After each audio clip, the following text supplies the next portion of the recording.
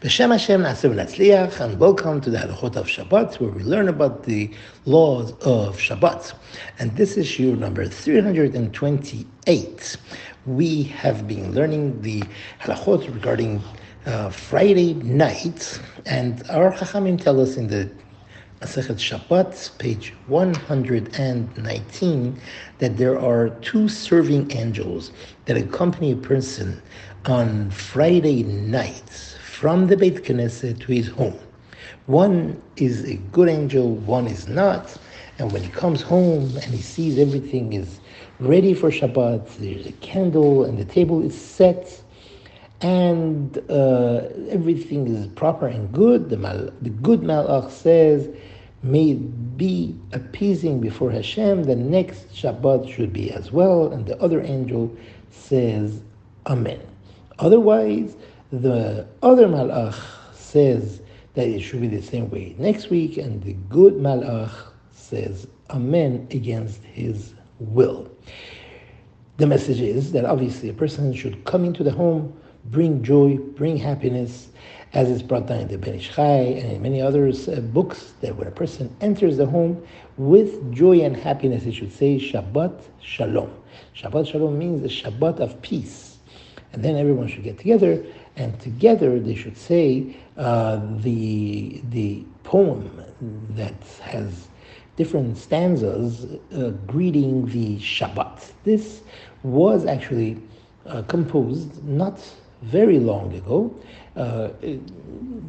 probably around 300 or 400 years ago, where we sing Shalom Aleichem, Malachi Shalom, Malachi Elyon. We are greeting those above-mentioned serving angels that walk with a person, walk in with a person when they're coming into the home, and they're present at the time of kiddush, and we're greeting them. There are either 4 or 5 stanzas in this. First you say Shalom Aleichem, then you say Bo'achem leShalom, we're welcoming them, then we ask them for bracha. Then Sephardim add a stanza where it says B'shivtechem leShalom, as you sit. Ashkenazim don't have that, and then we see them out by saying B'tzetchem leShalom, as you leave you should be b'Shalom. The more correct thing to say is Melech Malchei HaMelechim HaKadosh Baruch Hu, and not Mi Melech Malchei HaKadosh Baruch Hu. There is different views on this, and the more correct would be just Melech Malchei HaMelechim HaKadosh Baruch Hu. Is another custom that we also say the last chapter in the book of Mishle, which is Eshet Chayil Meyimtza V'Rachog Mipeni Nimichav. As we all know, this goes in the order of Aleph Bet. And on the one hand, it is alluding to Shabbat, which is the Malka, which is the queen, and also the mother of the house, whom worked so hard, putting everything together, making sure that the Shabbat is beautiful, the Shabbat table is good and nice, and it's an appreciation to the wife. In addition to that, there is also a tefillah and a song written and composed by the Ari HaKadosh, and you find his name as it appears in the first letters of each stanza.